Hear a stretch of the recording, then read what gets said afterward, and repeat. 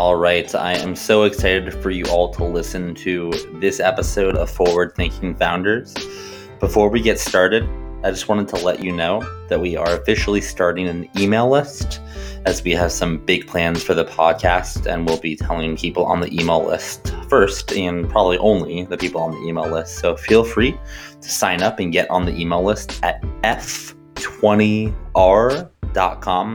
That's F as in Frank, 20, R as in red.com, and I'll see you over there.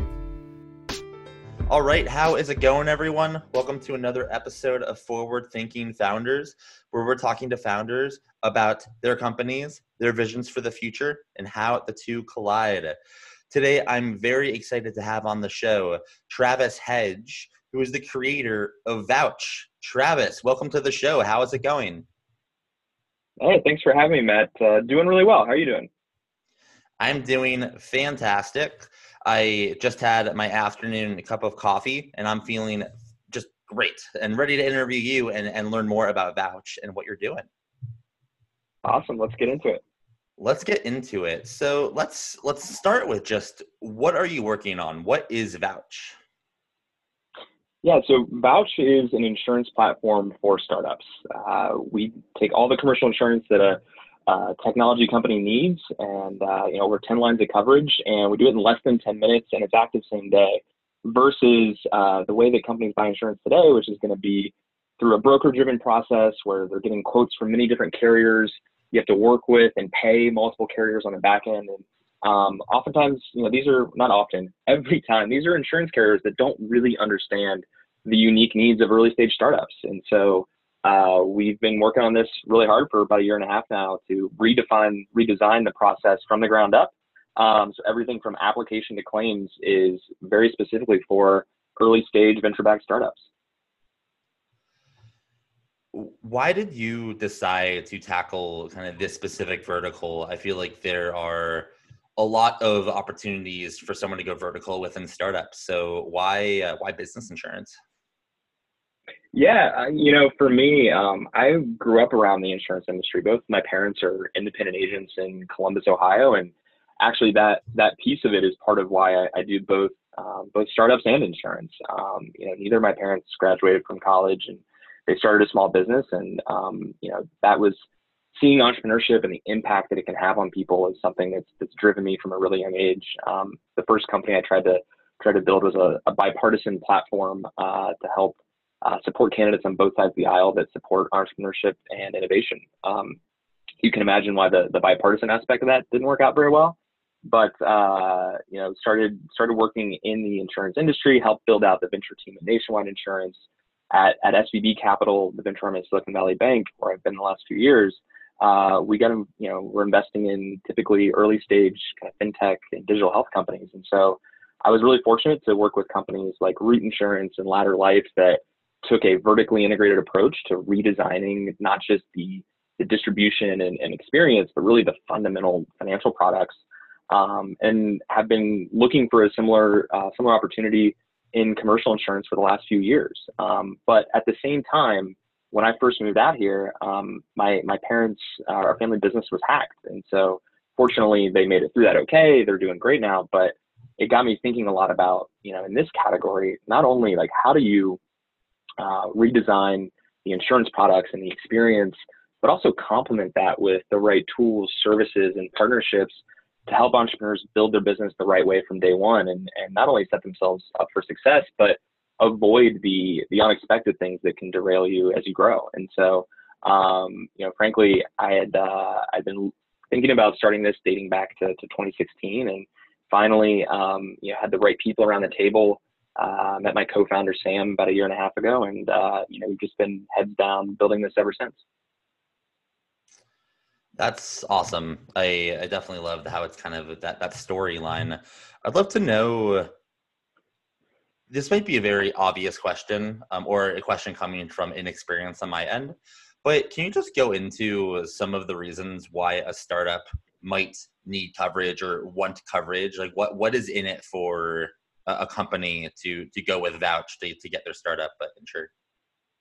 Yeah, one of the most interesting things we learned early on in talking to founders was we surveyed a few dozen founders and found that 65% of experienced or repeat entrepreneurs got commercial insurance as part of company formation because they just knew they needed it, whether it's because they've seen bad things happen to a business or they know that it's going to be required as they grow.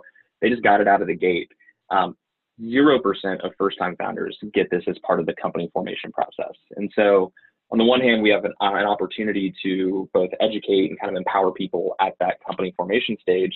But then typically what happens is you sign your first lease and your landlord requires certain kinds of coverage, or you close your first big round and an investor is joining your board and so they require D&O coverage, or you're selling into a Fortune 500 company and they require insurance of their vendors. And so it's going to happen at every kind of important milestone around the business. And frankly, one of the things that's different about us is we don't just think about, hey, selling you insurance and pushing out things. It's really, you're trying to solve a problem, right? You're trying to close a deal, you're trying to raise a round, and everything we do is designed around helping you do that faster.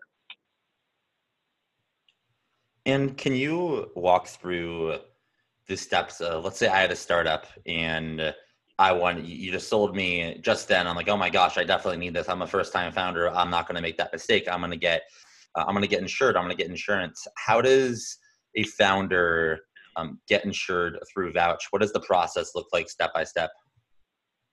Yeah, it's really simple. So you go into our website, you spend less than 10 minutes answering a few questions. It's vouch.us. And from there, there's licensed insurance professionals that are, you can talk them through intercom, we can set up a Zoom call. They're there to guide you through the process. About a third of our clients go through entirely self-serve. Once you get to the quote screen, you can toggle your limits up and down, turn coverage on, turn coverage off. And the really big difference between our model and how companies buy insurance today is that it's not just a quote, it's actionable. You can check out and it's active on the spot. Versus this quote really just being kind of step one in the process. And so the other thing that's unique there is that the typical insurance application, the shortest that we found on the market today was about 45 questions. They can be 60 to 80 questions asking you things like, do you have a pool at your office? What year was the roof replaced? When were the sprinklers put in? And I remember we were going through this application when we were first getting started, and I was sitting in a WeWork. And I'm like, I don't know when the roof was replaced on my WeWork. We have 3 laptops. Like, why does this matter? And so our application is, up to 25 questions max. Typically, it's less than 20. And we've done a ton of work ahead of time to sort of identify the kinds of companies that we want to work with to make the process really as seamless as possible. That's great. As you mentioned earlier, when you're a startup, you want to focus on your product, your growth, your distribution, and the easier that these things can be, the better. So I applaud you for that. I'm curious, Vouch is a startup. You're funded by some great investors, and you are selling to startups. I'm curious, does that help you at all, being that you're selling to people that are just like you? Or does it hurt you at all? What's it like selling to a category that you're a part of as well? Yeah, I think it absolutely, I feel like it's very helpful. And, on the one hand, we've encountered a lot of the problems that we're solving for. I mentioned how painful it was for us to get our initial, what's called a business owner's policy. So it protects against, simple things like property theft and if there's an accident in the workplace, things like false advertising, the really kind of basics that every company needs. And what felt like should be a very simple process, we're spending a few $100s a year. I mentioned it's a really clunky application, but also when it came time, we bought it through a digital broker, and yet we had to go cut a physical check to pay the carrier, and they never received it. And it was just ridiculous how painful it was. But then later down the line, we needed to get an even bigger insurance policy, something called errors and omissions. So basically, if we were to make a mistake and a customer or somebody were to sue us for it, it's protection against that. And in fintech, you often need these kinds of things just to get a license, just to really start the business. And so in order to get licensed in California, we had to get our own errors and omissions policy. Well, when we went out to do that, we got declined by, I want to say it was like 15 carriers for lack of revenue. And we're like, hold on a second, let help us understand this. in order to get revenue, we need a license. In order to get the license, we need this insurance. But yet we keep running into this roadblock. And so eventually we figured it out. But for us, it really just highlighted the pain points and really why we're doing what we're doing. And then I think, just the other aspect of that is we get to spend all day with people that are building really impactful, exciting companies. And so, not only does it, I think, help inform what we do, but it also just makes it really easy to get out of bed every day. So you just said that it is super helpful being a startup, kind of sharing this to startups. I definitely agree, being in a similar position in previous companies. How do you think about distribution for Vouch? Is it just hitting up all your founder friends? Do you use ads? I'd love to hear how you get the word out about what you're working on. Yeah, for sure. So obviously doing a great job for our members and having them recommend us to their friends is absolutely, I think, one of, if not the biggest part of it. But we're also very, very fortunate to have deep partnerships with, some of the tools and services that startups most trust. So fortunate to have Silicon Valley Bank as one of our primary investors and launch and distribution partners. They're kind of there at every step of the way through a startup's journey, and as part of their lending process, like any bank, they require insurance. And so really excited about our partnership there, as well as obviously within the Y Combinator community. I think there's been a lot of examples of companies that have built tools for other startups in that community, and we're really fortunate to be following a similar path. And then I think the other piece of this is just being present, being relevant, right? We launched in Utah and Illinois as our first two states. And so it's not enough to just throw up a couple ads and send some emails. You've got to go spend the time and be a part of the community. And that's something that I think has really paid dividends for us. Hosting events, putting a panel together so you can talk about what, the founder journey and all those sorts of things. That's been a really, really important part of the distribution strategy for us. And, we're just getting started. We have a long way to go there. I've always been curious what it was like being in Y Combinator in regards to all the startups that sell to all the other startups. Are you open to giving me some insight into what's it like when you enter YC and you have now 1,000, 1,500 startups that you could sell to? Like, do you just reach out to all of them? Is there a marketplace within YC? Are you able to disclose how that works, where there's so many startups that target startups within that ecosystem?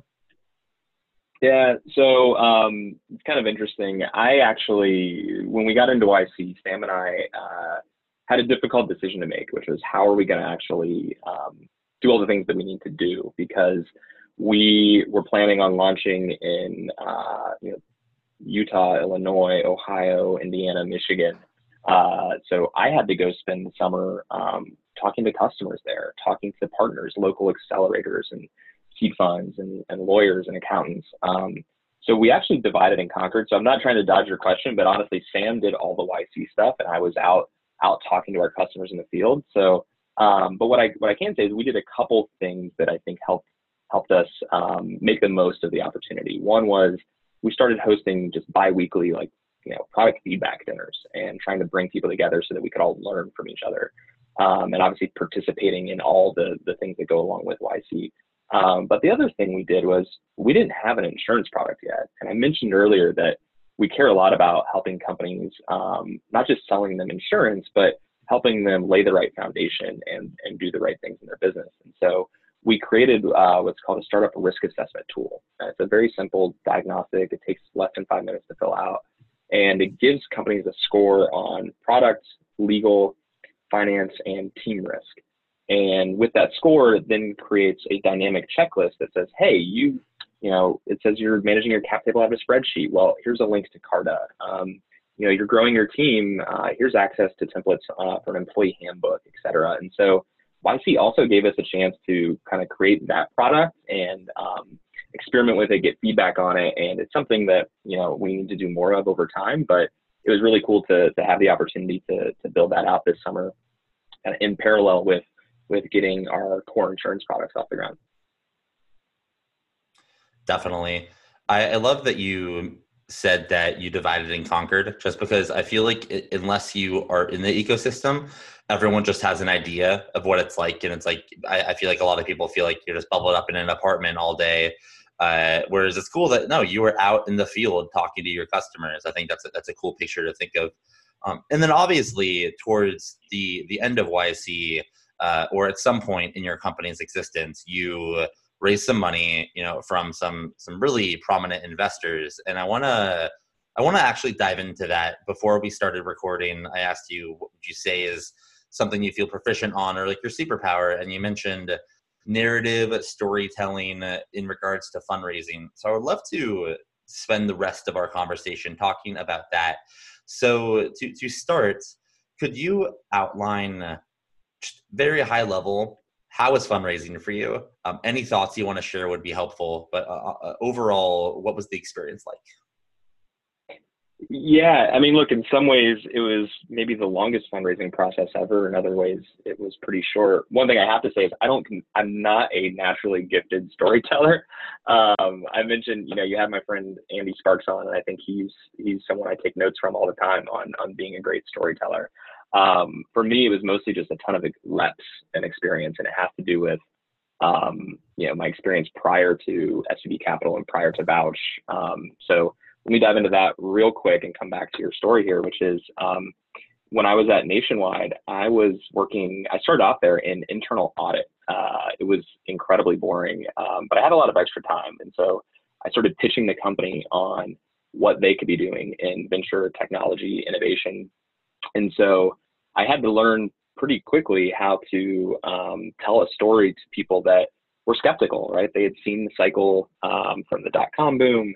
And so I spent the better part of a year convincing leadership there on some of the things we needed to do. And so from there, went from Nationwide to SVB Capital, and I had a few different constituents that I had to sort of pitch on a daily basis. We had our limited partners, so those same kind of insurance executives at insurance companies all over the world, pension funds, endowment foundations. These are generally really, conservatively minded investors.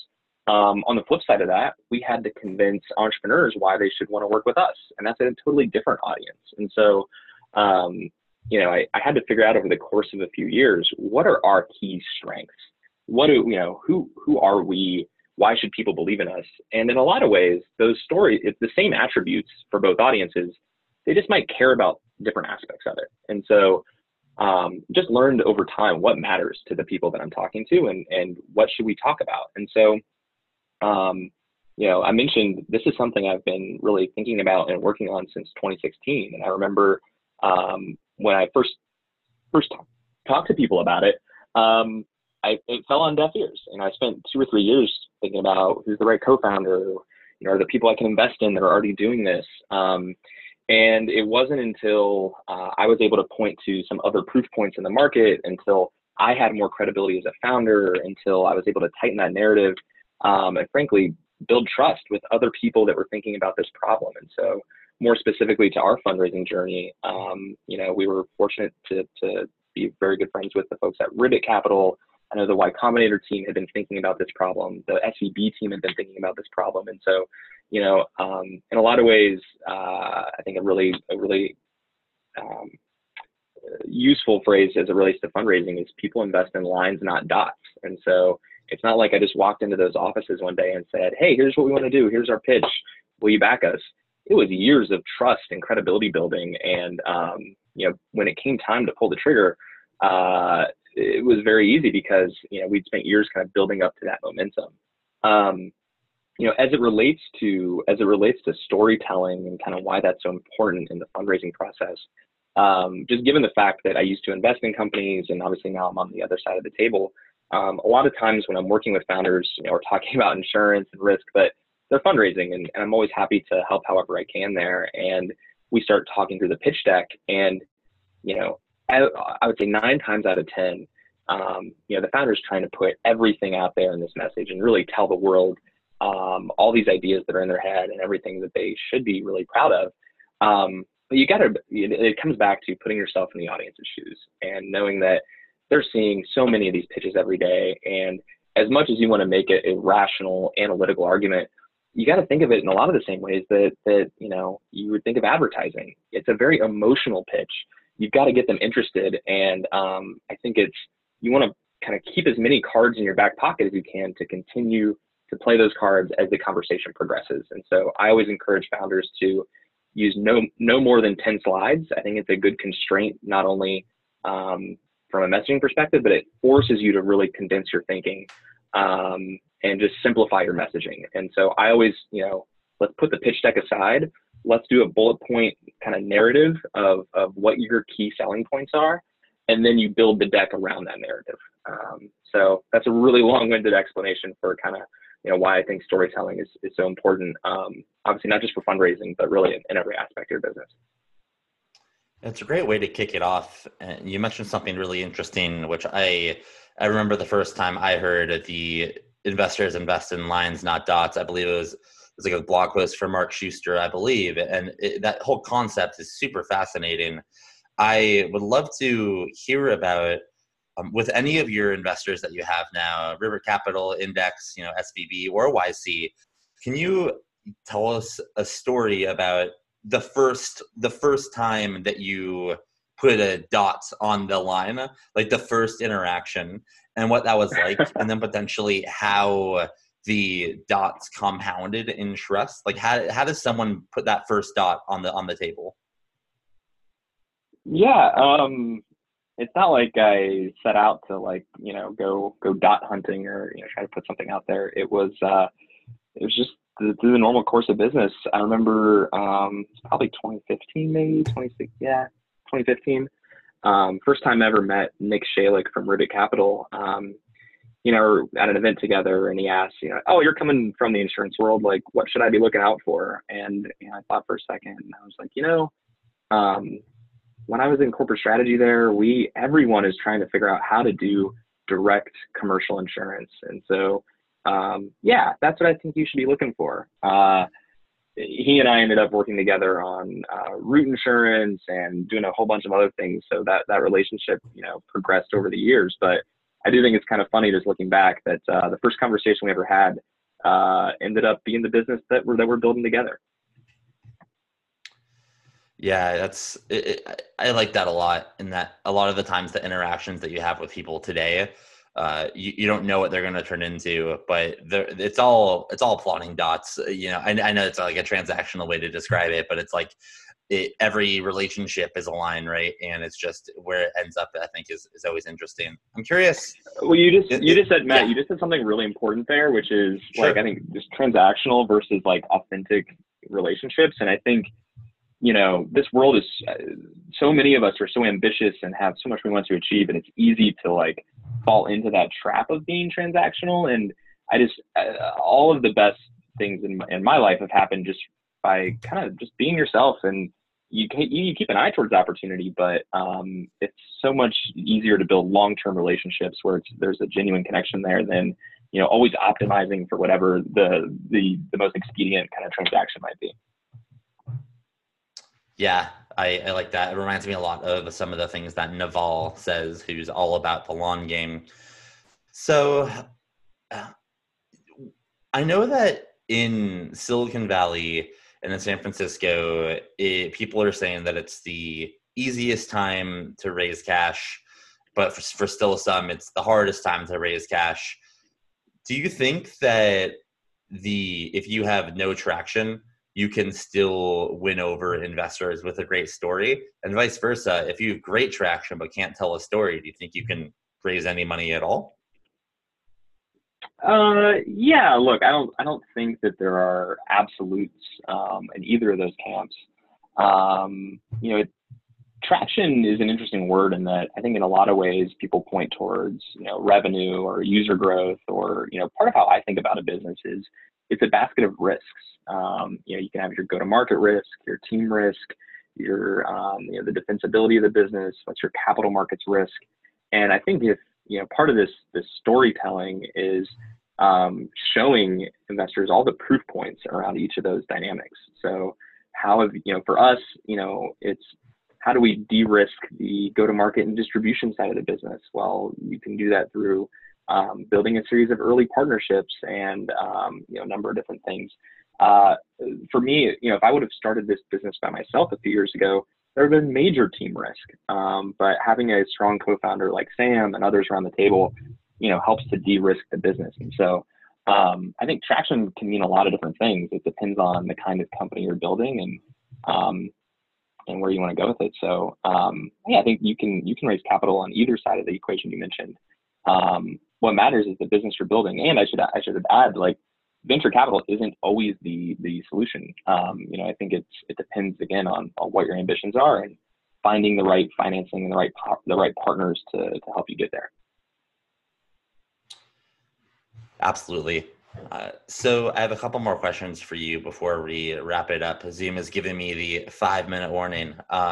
So I'm curious to know, you have tons of experience. You were on the other side of the table. Now you're on the founder side of the table. What's something that you've learned that maybe you thought you understood while you were investing, but now that you're on the other side of the table, you realize that you didn't understand, or now you have another appreciation for what it's like to be a founder? Yeah, there's a really easy answer to that, which is being comfortable with failure. It feels like such a cliche, and talking to all my founder friends going into this, we talked a lot about the day-over-day volatility and the little micro failures day to day. I think so many founders that I know are, in a lot of ways, perfectionists in their lives. And so I know, I guess I never considered myself one until I got into this role and realized there's so many different things I'm responsible for that, I've been doing all our marketing to date. And fortunately, we've got an amazing marketer coming in to run that. And so I can go from doing a B job at that to firing myself and let someone do an A+ job. And so I just think that getting comfortable with, you're not going to be perfect at everything. You got to just continue moving the ball forward and putting one foot in front of the other day to day.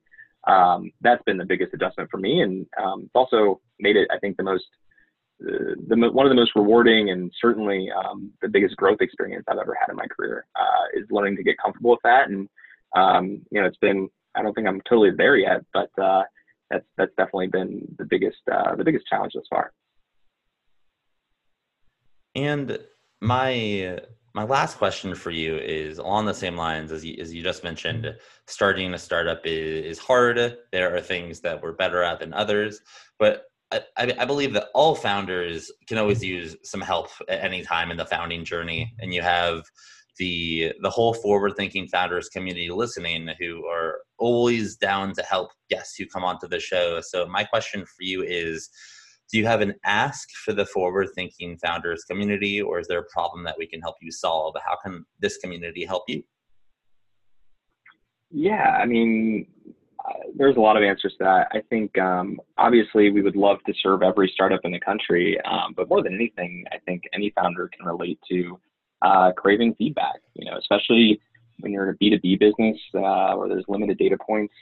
Would really invite anyone to come try the product and give us your thoughts. We're constantly looking to improve. And the other thing there is, I think, we're a very mission-driven company. And so if there are opportunities for us to support entrepreneurs and entrepreneurship programs in different markets across the country, please reach out. It's something that we're really passionate about. All right. And my final question is, if someone wanted to try out Vouch, they heard this on the podcast and they wanted to give it a shot, where can they get in touch with you, or where can they find Vouch? Yeah, so you can reach out to us at hello@vouch.us, or my email is just travis.hedge@vouch.us. Please feel free to reach out. And again, our platform is entirely self-serve. So if folks want to give it a try, just head to vouch.us. All right, Travis, thank you so much for coming on to the show. I really appreciate it. Thanks, Matt. It was a blast. Appreciate it.